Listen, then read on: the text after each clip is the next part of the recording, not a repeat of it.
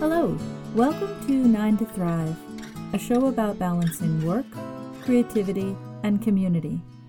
I'm your host, Janet McKenna Lowry. Today I'm looking at the book Diversity in the Workplace by Barry A. Williams, and then in a little while talking with renowned game designer and historian Meguey Baker about the stories we tell and how we tell them. As I was reading a Simon Sinek book for a past show, he mentioned another author who does work similar to his, and he was talking about how his first instinct was to see this person as a competitor, to compare himself negatively to this person. So I went out and I looked up that guy's books. But as I was doing that, I had a realization that while that kind of organic finding of other similar types of leadership books is all well and good, if I really want to expand my experience, if I really want to expand my knowledge base, I have to actively search out people who,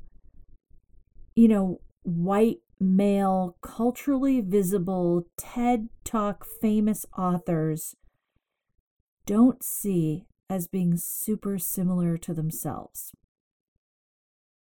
So as a result, I went looking for books and content by authors with radically different voices and experiences, not just from my own, but from those I tend to be able to read normally, to those I have access to.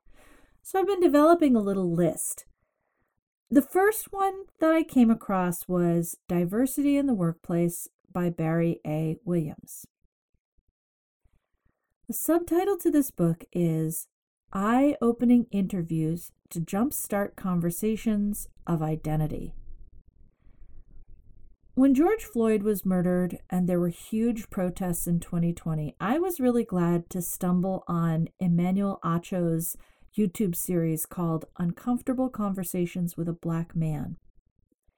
And these conversations weren't necessarily uncomfortable, they were just willing to be. Acho himself was willing to go into uncomfortable territory, and his guests were willing to go there.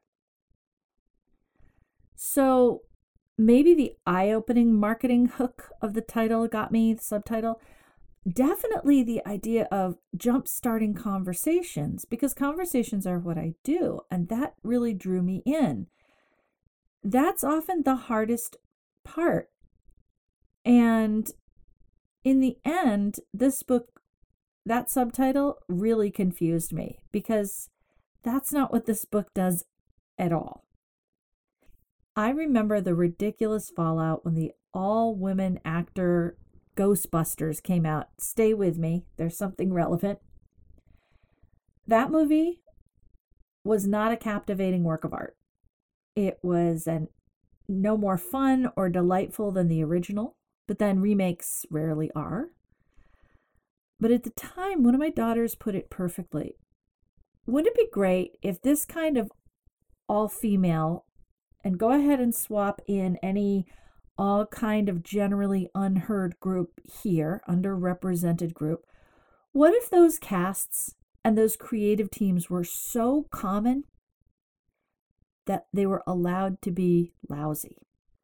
Because if you look over time, lots of media by dominant voices has been meh or even garbage, but that never stops the next dominant voice from being heard. Which is all to say that it's okay that this book isn't great.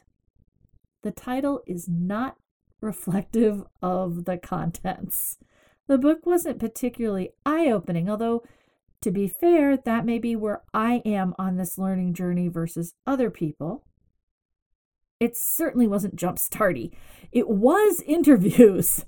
It was 25 interviews. It felt like someone's well-meaning PhD project stuck into 2 covers and made into a book. 25 people are split up into underrepresented groups. At least that's the premise. Challenges with race, gender, LGBTQ+, ability, age, religion, and culture. And I feel like maybe the author wanted to jumpstart conversations. These are not conversations. Every single interview has the same exact robotic questions. There is zero engagement with these 25 people. There is no clarification. They could have just been filling out a form, and maybe they did. These aren't conversations. It is a way to data collect, sure, but it makes for an incredibly boring book. Also, there are real issues with the representation included in the book. It's about diversity on some axes, but everyone in it is from California, and almost everyone that is interviewed works in tech. I said gender, but really it's about women. There's not a real diversity of gender representation. A huge missing chasm in this is that while she talks about ageism, it only covers people who are considered too young for tech. And I don't deny that that's probably a terrible place to be, because, condescension is a drag. But people who are perceived to be too old, and especially because this is so tech-centered, the author could definitely have gotten some interesting stories there. But those people are just missing. Probably because they can't get jobs in tech at all. Women over 40, those with families, are considered unhireable and are, in fact, not hired.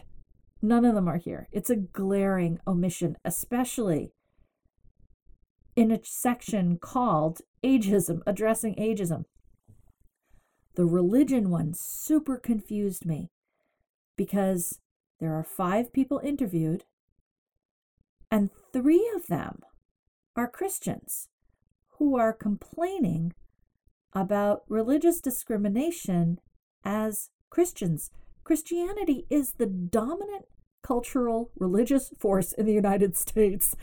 This is not a voice for the disenfranchised in the workplace. And of those 3, 2 of them worked in the liquor industry, and their entire narrative was around Christians hating drinking and how uncomfortable a position that puts them in, or how they have to defend against that. That is super weirdly unnuanced. That is very specific to specific kind of sects. Christianity in general, as a broad thing, is not anti-liquor. Many, I want to say most of the sects of Christianity involve wine drinking. Of those, tons of them have no problem whatsoever with the liquor industry. So the idea that these people's very specific kind of Christianity that just seemed a strange choice. And then to do it again, and then a third time, very strange. The book has nothing about discrimination against body type. Not tall, short, not fat, thin, not pregnancy, not bald hair, nothing. So it missed a huge mark there. I'm not sure that would have been a good place to throw it in with ability, disability, but this is a real thing as well. And I know that she can't cover everything, but again, it's a diversity book. So it seems like Williams or her editor could very easily have gotten in there and said, there's loads of other places we should be exploring here, or we should limit some of the ways we talk about this book. Except for an awareness that people who do not fit the sort of Mad Men, or maybe it's better to say Silicon Valley style workplace that our culture, and oh boy, especially tech, is set up for, that people who don't fit have to do a ton of unpaid emotional labor. And I think that is a worthy observation because that's true. And that also applies to anyone. That's one of those things that can be extrapolated across all industries, that people who don't fit into the prevailing sense of the culture in this kind of workplace are going to have to do a lot of exhausting, unpaid emotional labor. And if there's any way to reduce that burden, to first of all become aware of that burden, and then to reduce that burden, your workplace is going to move more smoothly. Your voices, diverse voices, are going to contribute better. The employees are not going to burn out. If that's the message, then great. I'll tell you this, the book does nothing to jumpstart conversations. You'll have to do all of that for yourself. It was interviews, the same interview questions, the answers, the end. I got to a point where I'm going to make an educated guess that besides possibly being somebody's PhD thesis, although if it was, she didn't do any of her conclusions, there's no summation, there's nothing else, it does have the sense of an exercise that somebody did with the idea of going out and doing corporate trainings. In that context, maybe this book is helpful. Maybe if this person comes in to work with your teams and she hands you her book as part of her thing and your team reads the book, they'll all be able to gather back and say, oh, here's some thoughts about, becoming aware that this person is carrying all the stuff. Or I didn't realize that even a helpful comment about someone's hair, or what I thought was a complimentary comment about someone's hair, would be so fraught. Or someone else saying, I thought that being positive about, this is a big one, being positive about a model minority. So some of the stories are from Asian people saying there's this weird expectation of us. So there may be people who are like, I thought that wasn't a bad thing. So great. If that's the case, it might be useful for that. It's horribly mistitled. And in the end, it's a meh book. But you know what? It's fine. It's super short, so it's not going to take any terrible time out of your day. Williams doesn't have to represent all diverse voices. She doesn't have to represent more than a couple limited people on each thing like she does. She doesn't even have to create a good book. She's allowed to be meh. She's allowed to be boring. I would like to see a day where there are so many great books by marginalized voices on the bookshelf that this one just lands on the remainder table with the avalanche of mediocre, mainstream, white guy, business, leadership books. Next up, Meguey Baker. Full disclosure, I like to let conversations take their own paths, but they usually sort of orbit closely around leadership in the workplace. This one wanders away through newly discovered shared love of history rabbit holes, but ultimately, at its core, is the stories we choose to tell, who we choose to tell them about, how we see ourselves, and how we tell those stories.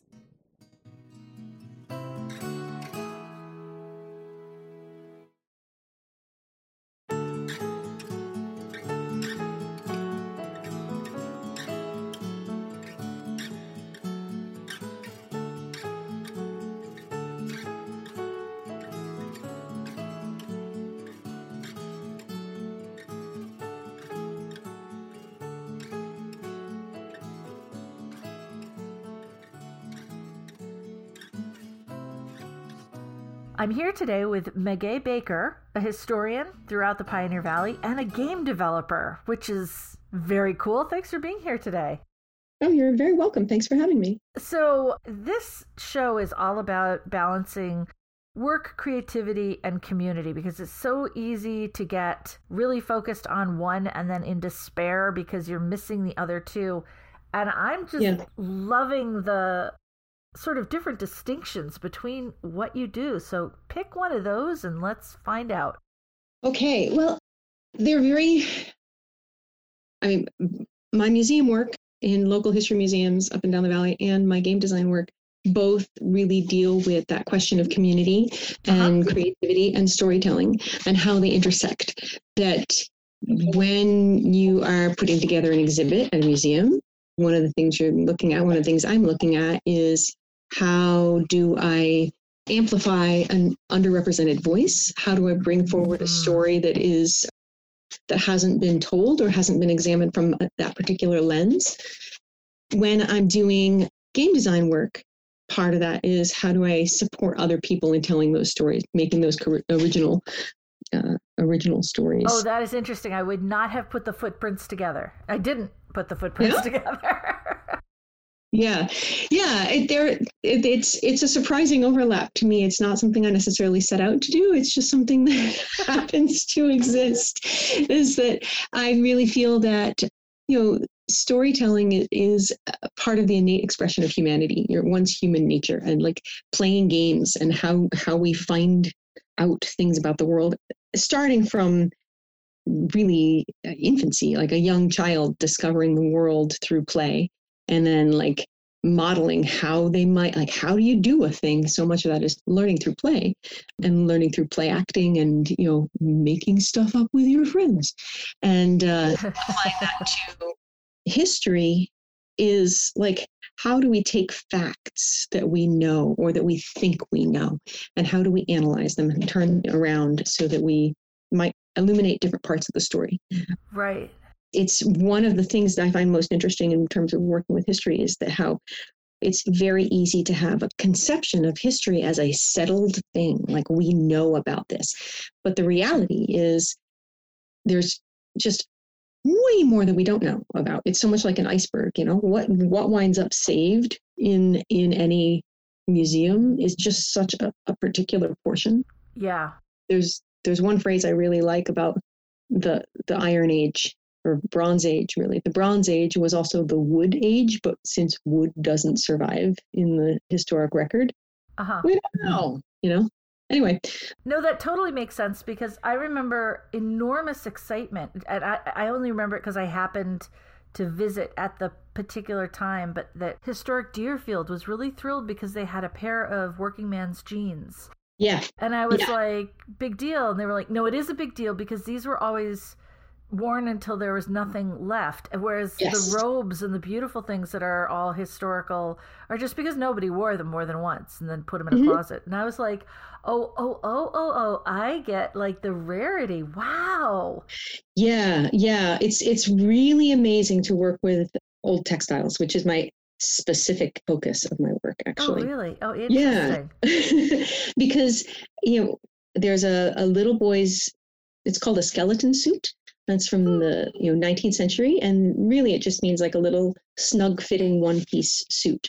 And it was play clothes, and it's on exhibit now in Memorial Hall in Deerfield. You can go see it, and it's amazing. But one of the things that's amazing is that it is play clothes. It's not fancy, worn to a sibling's wedding or otherwise something that was special enough that you would save it away. It's like a sturdy little play clothes, outfit. Yeah. And it was really an amazing process to do the conservation work on that and prepare it for display. And it ties in very much for me, that sort of work, to that sort of community and story and creativity, because when I'm working with historic textiles, I have to examine them as close as I can through the lens of the person who worked on them before. What choices did they make? Why did they make those choices? What does the item say about what they're doing? Like, working on a piece right now in Hatfield, the Hatfield Museum, that is a set of quilt blocks that was made in the 1930s, but maybe some additions were made later, just looking at like what the handwork was, what the paper, like it's English paper piecing, so it's put around a newspaper template that's, thank goodness, datable evidence. Just all these neat things, but places where you can see this is somebody else working on this just because of the craftsmanship. Right. Yeah, I don't know. I can't not make things. I can't not tell stories. So there you go. Well, the thing that was interesting with when you started out saying about the storytelling, there seems to be like this, not a barrier, but a speed bump of overcoming what we think we know. Mm-hmm. And how do you approach that when you're doing sort of visual displays? That's a really good question. I think part of that in that particular light is by being really honest in our interpretive text and presenting, here are the questions we have about this item that we don't know, and what eliciting questions, what does this bring up for you? How do you, right there in the text, what does this make you think of? That in the interpretive text.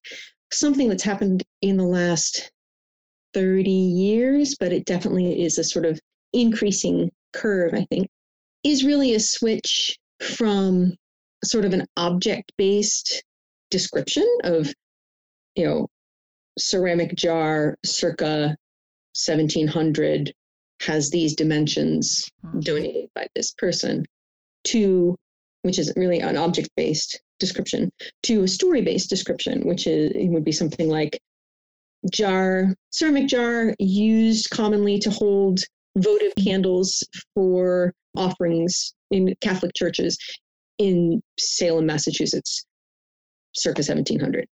Okay. So that you have and I just completely made that up. I don't even know if there were Catholic churches, probably not in Massachusetts in 1700s. Yeah, probably not till the mid 1800s, I think. But, yeah. Pretty good bet, actually. But you see my point. I do, yeah. And so that's talking about their use almost. Yeah, well, what's the story? Why do we have this? And I just designed a little role-playing game earlier this month. There was for a little game jam. Can you fit a role-playing game on a business card? Oh my gosh, yes you can. So much fun. But the card it's called How the Story Ends, and it's an archival tag like I use all the time when I'm tagging stuff in museums. And you write the name of the item and the dates relative to the item. You pick an item in your home. You decide whether you're going to tell the true story or a fantastical story about the item. You write the name of the item, the dates that pertain to it, as much of the story as will fit on the card, tie that to the item, and then at some point later in, whenever, cut the string and stick the tag in a random book. Huh.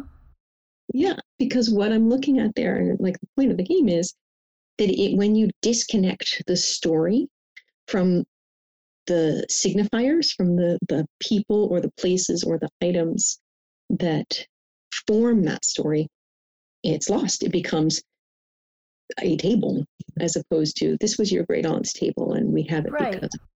Yeah. Right.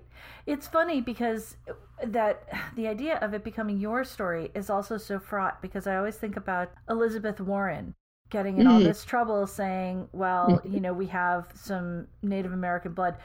But the fact is, she was probably told that as a child. Like, yeah. Yeah. I mean, sitting here in, on unceded land of the Pecumtuck and Abenaki people. Right.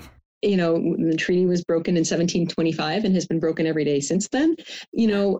One of the things that's true is that family mythology takes hold really quickly, really easily, and is really hard to root out. Right. All it takes is somebody telling an anecdote And when you're telling an anecdote, you are not telling necessarily the factual truth. Mm-hmm. My grandfather told great anecdotes. They were great, funny little stories, and they had truth in them. Right. But they weren't necessarily true. But all it takes is hearing an anecdote once or twice as a kid, and that just sinks in as the truth. And then when you grow up, you tell that as the truth to your kids, who then, et cetera, et cetera. And it's really hard to dig back. This is why genealogy is such a huge entangled mess everywhere, because everybody's like digging into their genealogy, and there's all these like DNA sequencing things now. I was just going to say, before those, you just said whatever someone had told you, and there was no way, you know. Yeah. And like, this is a piece where the story can get lost, right? Because if we went back, you and I, and we went back enough generations to find a connection, first of all, chances are good we would. Yeah. 6. Yeah. It's not hard. It would be fun. We should try it sometime. Yeah, that would be great. But we go back a bit, and all it takes for that history to be lost, or that connection to be lost initially, is that like the family documents go down with one child and not the other. So like your great whatever got the family Bible, mine did. And then we don't know that we're related until we really dig into it, right? On that, you want a hilarious footnote? My grandfather was one of the kids born in Ireland in the 1880s, and they had decided that too many kids were going unregistered. So the government's idea was, we'll fine the families after 6 months if they haven't registered some of their kids, or one of their kids. And so out of like the 13 kids, only like 5 of them are registered, because when you have 13 kids, you're overwhelmed. You're too overwhelmed and too poor to pay the registration fee. Yeah. So half of them have birth certificates, or 5 of them, I guess, not even half, have birth certificates, and the other ones are just like, well, they existed. Yeah. Yep. Yeah. I just remember thinking, unintended consequence right there. Right? And like, my great-grandfather came through Ellis Island and had his name changed to be more anglicized, you know?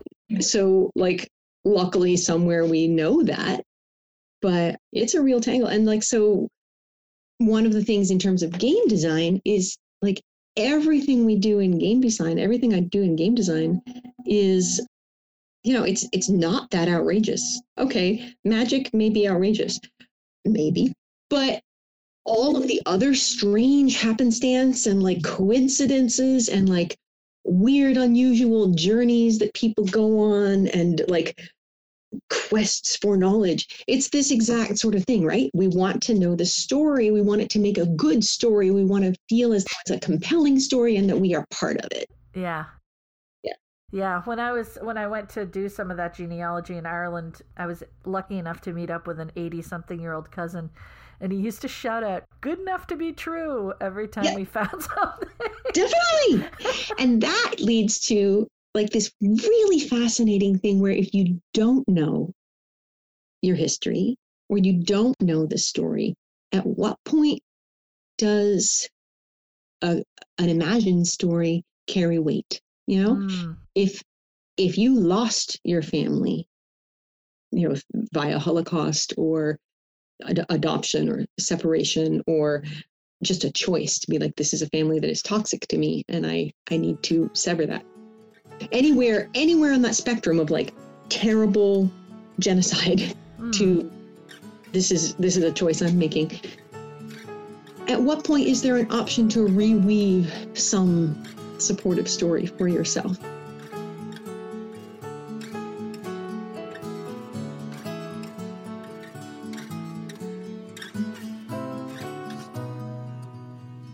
If you're just tuning in, you're listening to 9 to Thrive, a show about balancing work, community, and creativity, and a conversation with game designer and historian Meguey Baker.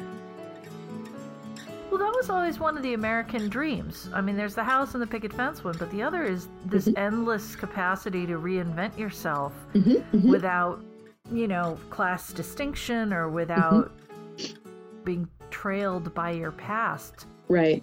Right, We right, kind of right. don't talk about that piece of it anymore, but it's a big part of sort of the way we see ourselves. Yeah.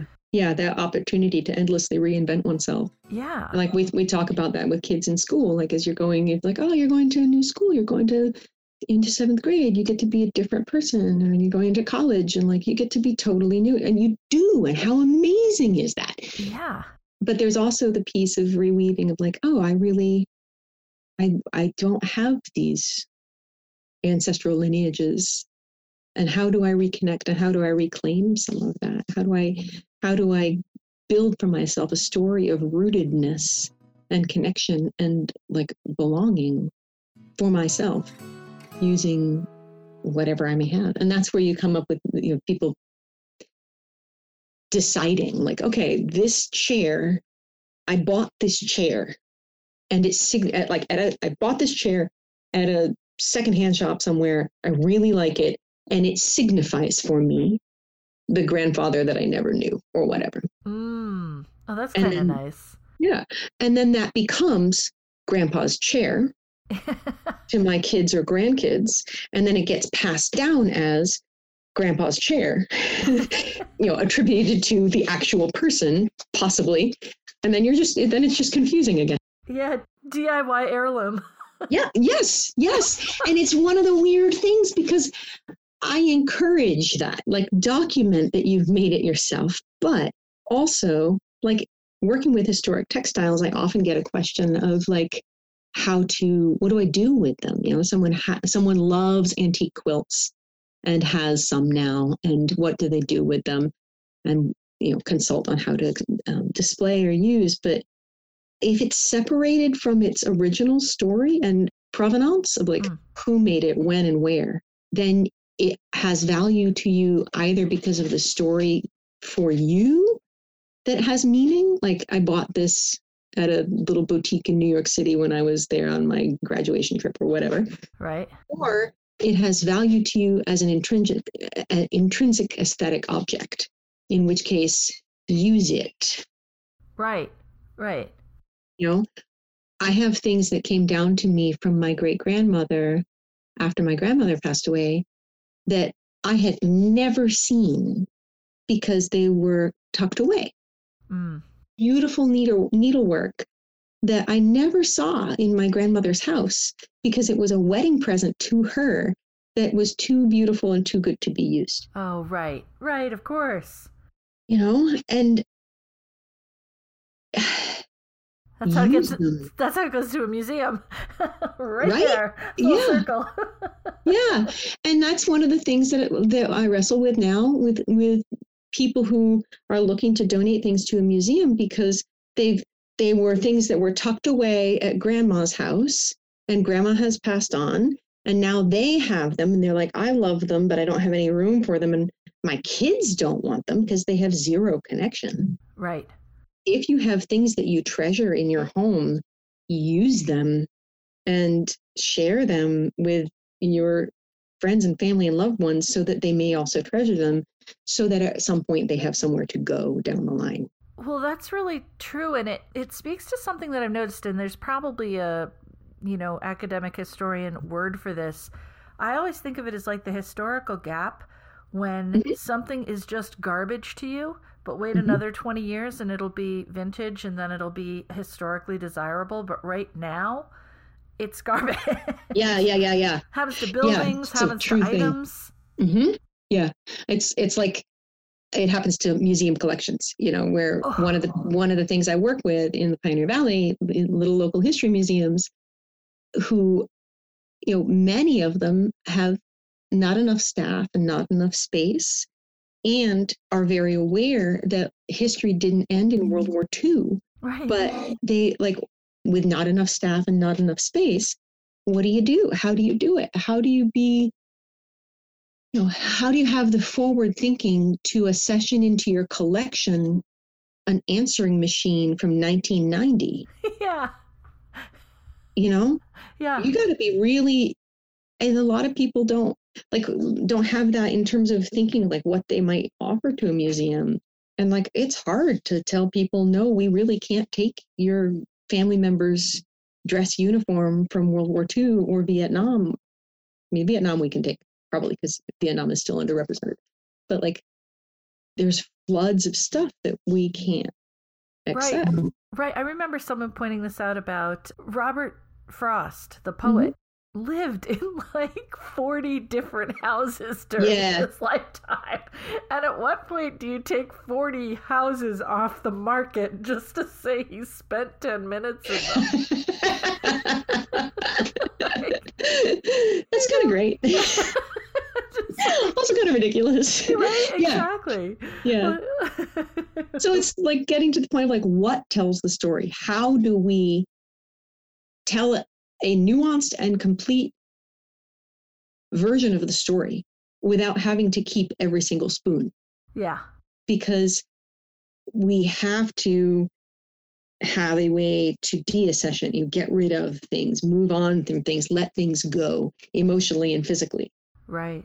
In a way that is challenging because we're caught in this cycle where we're like really pushed to create and produce, consume, and finding the space to be mindful in how we do those things. So like, what do we hold on to and what do we let go of, and like how to do that in any sort of actual way is really challenging. Yeah, that deaccession piece is really interesting. Libraries seem to do it okay. They have trained staff to do that. Yeah. They do, but also, there's going to be a book sale every year. Yep. Walk by and go see. I never think about that for like historical houses or societies. The idea of saying, "Oh, we are actually going to get rid of all but the last spoon."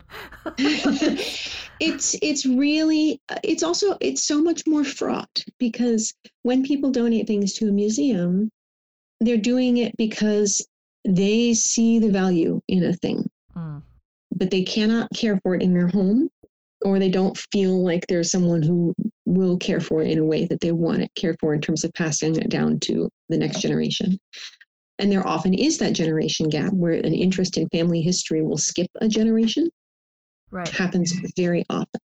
So being the more open that an institution can be with their deaccession policy, and like, here's what we're getting rid of, or here's what we can no longer care for and why. Right. So what do we do with that? Is it something that we can then offer to the membership of the institution as a like, I don't know, do we have a members only auction of here are, China teacups that like we have service for 12 from 5 different sets of service for 12 from the Civil War era. Yeah. And is preventing us from bringing in anything after that because we're out of space. So where do we say, okay, we're going to cut all of these down to service for 6, which is a more reasonable amount to display, in an exhibit. Right. And we're going to offer to the membership. It's complex. It's really complex. It is. It's particularly funny to me that you just said teacups in China, because I am a massive museum fan. I love them. I raised kids who love them. It's just like, to me, it's just like a really great day to spend. However, there are several museums whose china and like cup collection is just so vast that when I've stumbled into that particular wing, I'm like turning around, like, nope, I'm not spending the next 4 hours doing this. It happened at the V&A to me. It happened to me, I think it was Victoria and Albert. Oh my God. The V&A has something like 4,000 collars. Oh my God. Just of like men's and women's 19th century neck, when everybody had like 5 interchangeable collars or lace collars or standing collars or falling collar, whatever. They have way too freaking many of them. Yeah, like I love that museum, but I stumbled into the china and was like, I'm out. Nope. Yeah. So then but it's such a strong conversation to have about like, what story does this object hold or these objects hold? How do we make sure that this is represented, and acknowledging when a story has been represented enough? Well, and it's a silly thing in the sense that, you're right. We don't fund these. We don't, there's nobody to work on these. And yet the first thing that happens when you have a Netflix, series is going to be, wow, how did they get that so wrong? Or wow, they're now doubling down. And I don't mean Bridgerton, which was a fantasy and you'd have to be insane to think they were trying. But, some of these ones where you're like, you are going to now solidify and make concrete this view of history that involves a couple of like real glaring problems, bad things, like, and it's because really problems. Yeah, because the reference materials are compromised, and you don't know they're compromised because to begin with, it was just somebody's closet idea. That was I know corsets end up like this a lot of times, where they'll put like you have no idea how much I'm like I'm here like yes, like we could do a whole nother episode about Bridgerton and the corsets, just about the corsets in Bridgerton. You don't put a wasp waist corset underneath an empire waist gown. I mean, I just sat there in the first 2.5 minutes going, stop. You also you don't put a corset against your skin. Right. Anyway, there's a whole robe underneath. Yeah. Bridgerton spoilers here. Just no. Wrong. Top to bottom. That was a funny oddly, one. like the people in the background, like the characters that never speak, much more authentic. I read that. The corset one's funny, though, because as with many things like Pirates of the Caribbean, it was the first 2 minutes, and I have seen enough YouTube videos that the first thing I did was go, no! Wrong. But here's the thing. I really want to have a corset that is a Regency at the top and Basque waist at the bottom. I don't know what that is. What's that? So the Basque waist is like 1900s that makes that, it's really kind of a long line. It's the hourglass, but the bottom of the Basque is much lower on the hips, like much lower. And it's just like, why not? Anyway, this is very sideways. But like that's part of the thing of like history and creativity and storytelling and role playing and connections, is that it winds up with like a brain that just is like, it's constant connectivity because everything mirrors everything and everything is interconnected. And like, just to round it from make the Bridgerton costuming history jump. Okay. Game of Thrones, which I did not watch for many reasons, but the level of, this is what history must have been like. Yeah. And the way that then gets interpreted in role-playing game design is enough to make, I'm just, because one of the things about history is that it's complex and messy and it's always with us. And there's always more that we're finding out and discovering. So many of our perceptions are just based on the little bit of information we had at the time that we now know is different. But when that becomes codified and calcified into this is what the Middle Ages were like, right? Then you wind up with things that double down on that and create fantasy settings or like whatever that then perpetuates misinformation and perpetuates ideas of oppression and objectification and like homophobia and racism and even just like things like stepping way back from that, things like basic hygiene. Yes. Yeah. People have always washed. Sorry, they've always washed. Right. Anyway. Yeah, there were rivers, there were creeks, there were streams. There were buckets. Buckets. There's soap. Like people have cloth, It's just a hilarious thing. Like one of like re-encountering the stories we tell and the sort of myths we inhabit intentionally or unintentionally, like constantly re-examining that of like, what is a story that I am perpetuating in myself? Yeah. And how can I maybe not keep perpetuating that story? Well, yeah.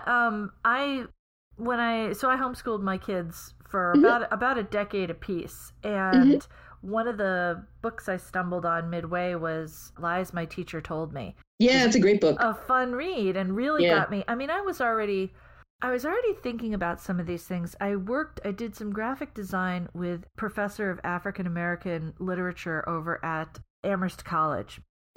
And I remember coming in and talking to her, and I was like, oh, I don't know, are you going to have time to meet? It's February. I'm assuming you're busy. And she said, that is one of the most infuriating things in the world. I am very busy all of February. I am not nearly as busy from March to January. And that makes me angry every time I think about it.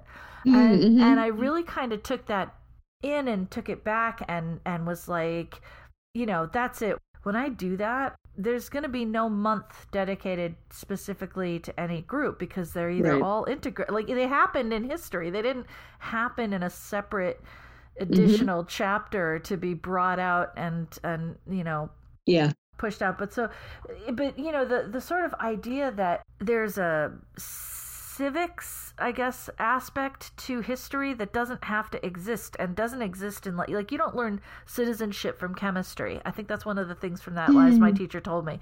They're like, they don't tell you like you have to believe in these national myths and defend them, to the death, right or wrong. But we do insist on that from history, and we make it so that it's impossible to learn history in a really engaging way if we do that. And we learn it wrong, then we defend it wrong, and then we leave all these people out, and then everyone's bored of the whole thing. And it's, I can't quite understand. I've had teachers make history very boring. And at the time, I remember thinking, this is People magazine, like through the ages. You have to work to make this. The only way to make this boring is if you insist on overlaying it with like a citizenship national myth thing. Yeah. I feel like one of the things that's hardest for people to understand, like one of the things to do is like history started this morning.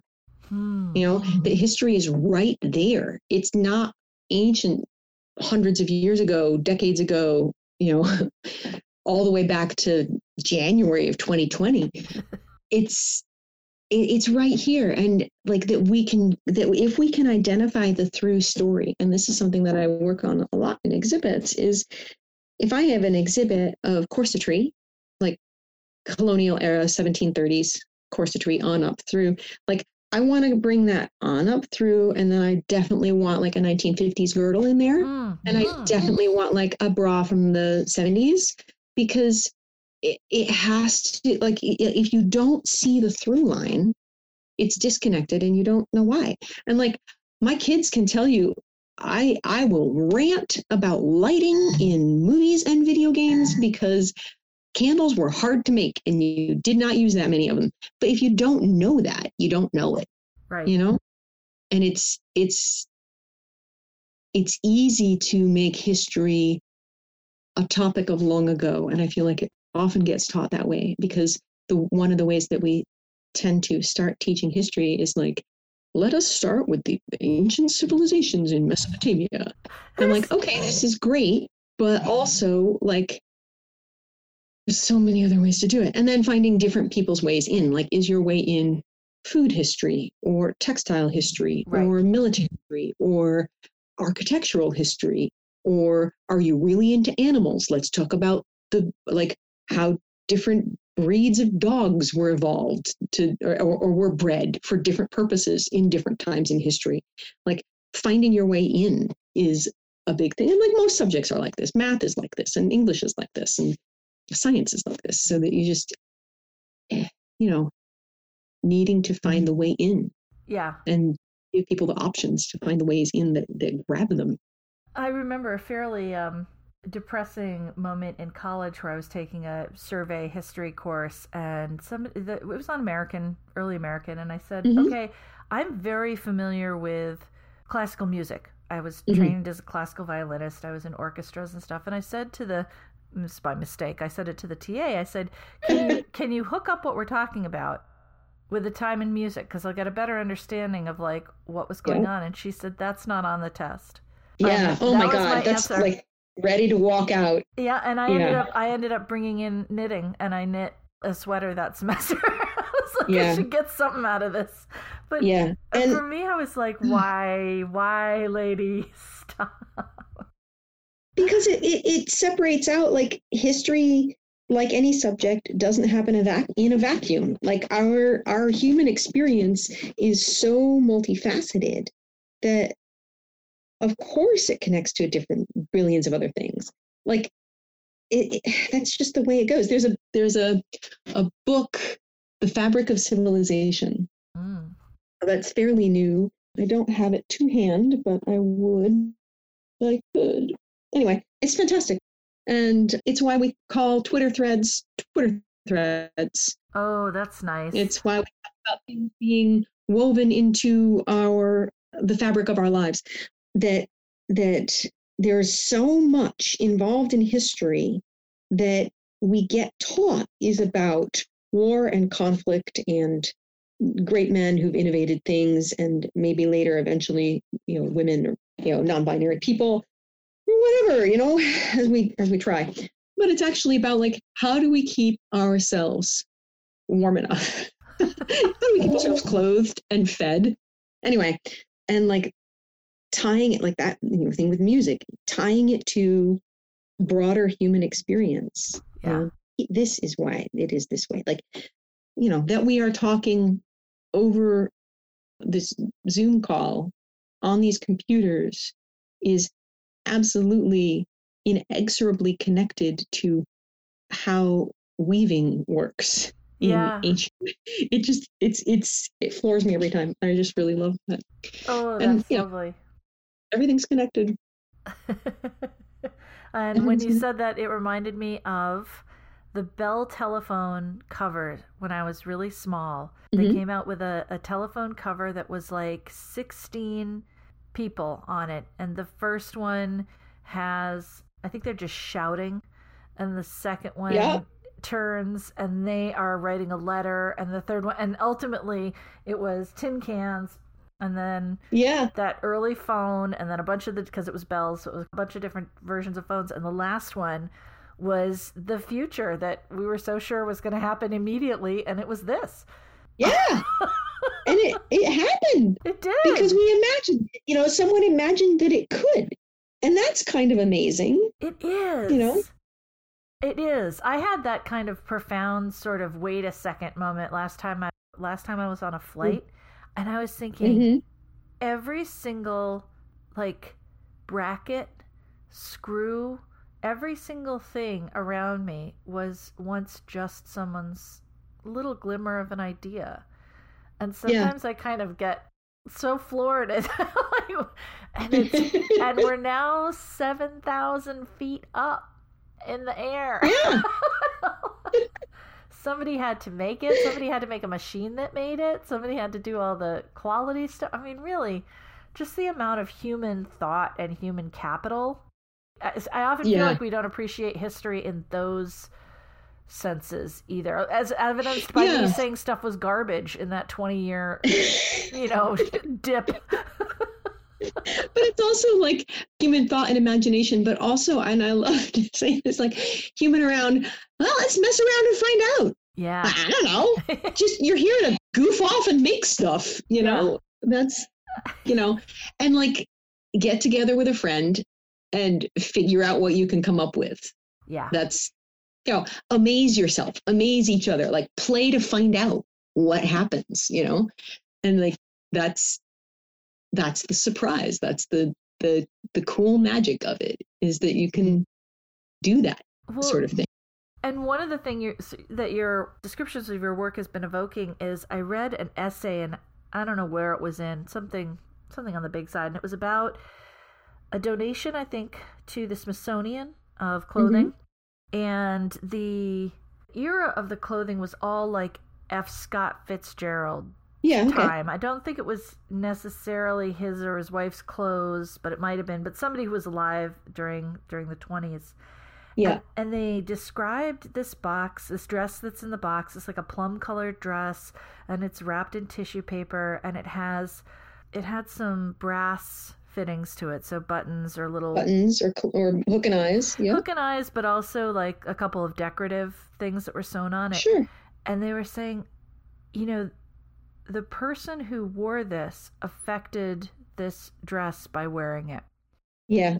It still carries a memory of her. Mm-hmm. But it will always, like, she is long dead, but there's this almost ghost version of her that goes along with this dress. Yeah. It was just this beautiful, haunting thing about just walking through, the party's over, taking off the dress, caring for it, putting it away, and yet remaining with it, and it remaining with her forever till it's just dust. And one of the things that's interesting with that is like the demand to meet the artifact as it is. Yeah. Like having that dress come into a museum, and like it's such a gentle, careful process, you know, whenever I'm working with an old garment, because garments are three-dimensional things, and they're things that have had a life, you know, they have been a garment on a living body. Right. It's different than a tablecloth. A tablecloth can carry different stories, often about stains, but a garment that's been on a living body, it has that imprinture, you know, it has sweat stains or stress where a button has pulled, or all these little things. And if you force something back into like, well, this once fit on a body, so here's a mannequin and we'll force it to fit on that mannequin. Right. You may damage the piece because it has become accustomed to a different shape. And some of that's through the wear on the piece, some of it's through the storage. And it's a long process of gently working with the piece to see what stories it wants to tell about, you know, where it's been and how it's been treated. And there's a lot to do to, you know, also then you hit up against like staffing and resources of, because, you know, if you're like working for the Louvre and you can, you know, throw a very large amount of paid staff hours at recreating a garment or restoring a garment, that's one thing. But if you're in Greenfield and you're like, well, this is what we got, it's a different scene. I'd like to thank Meguey Baker for today. Tune in next time for the second half of our conversation. You can find past episodes, follow us on social media, look at the show notes, and get links to Meguey's work on our website, working9tothrive.com, and that's with the number 9.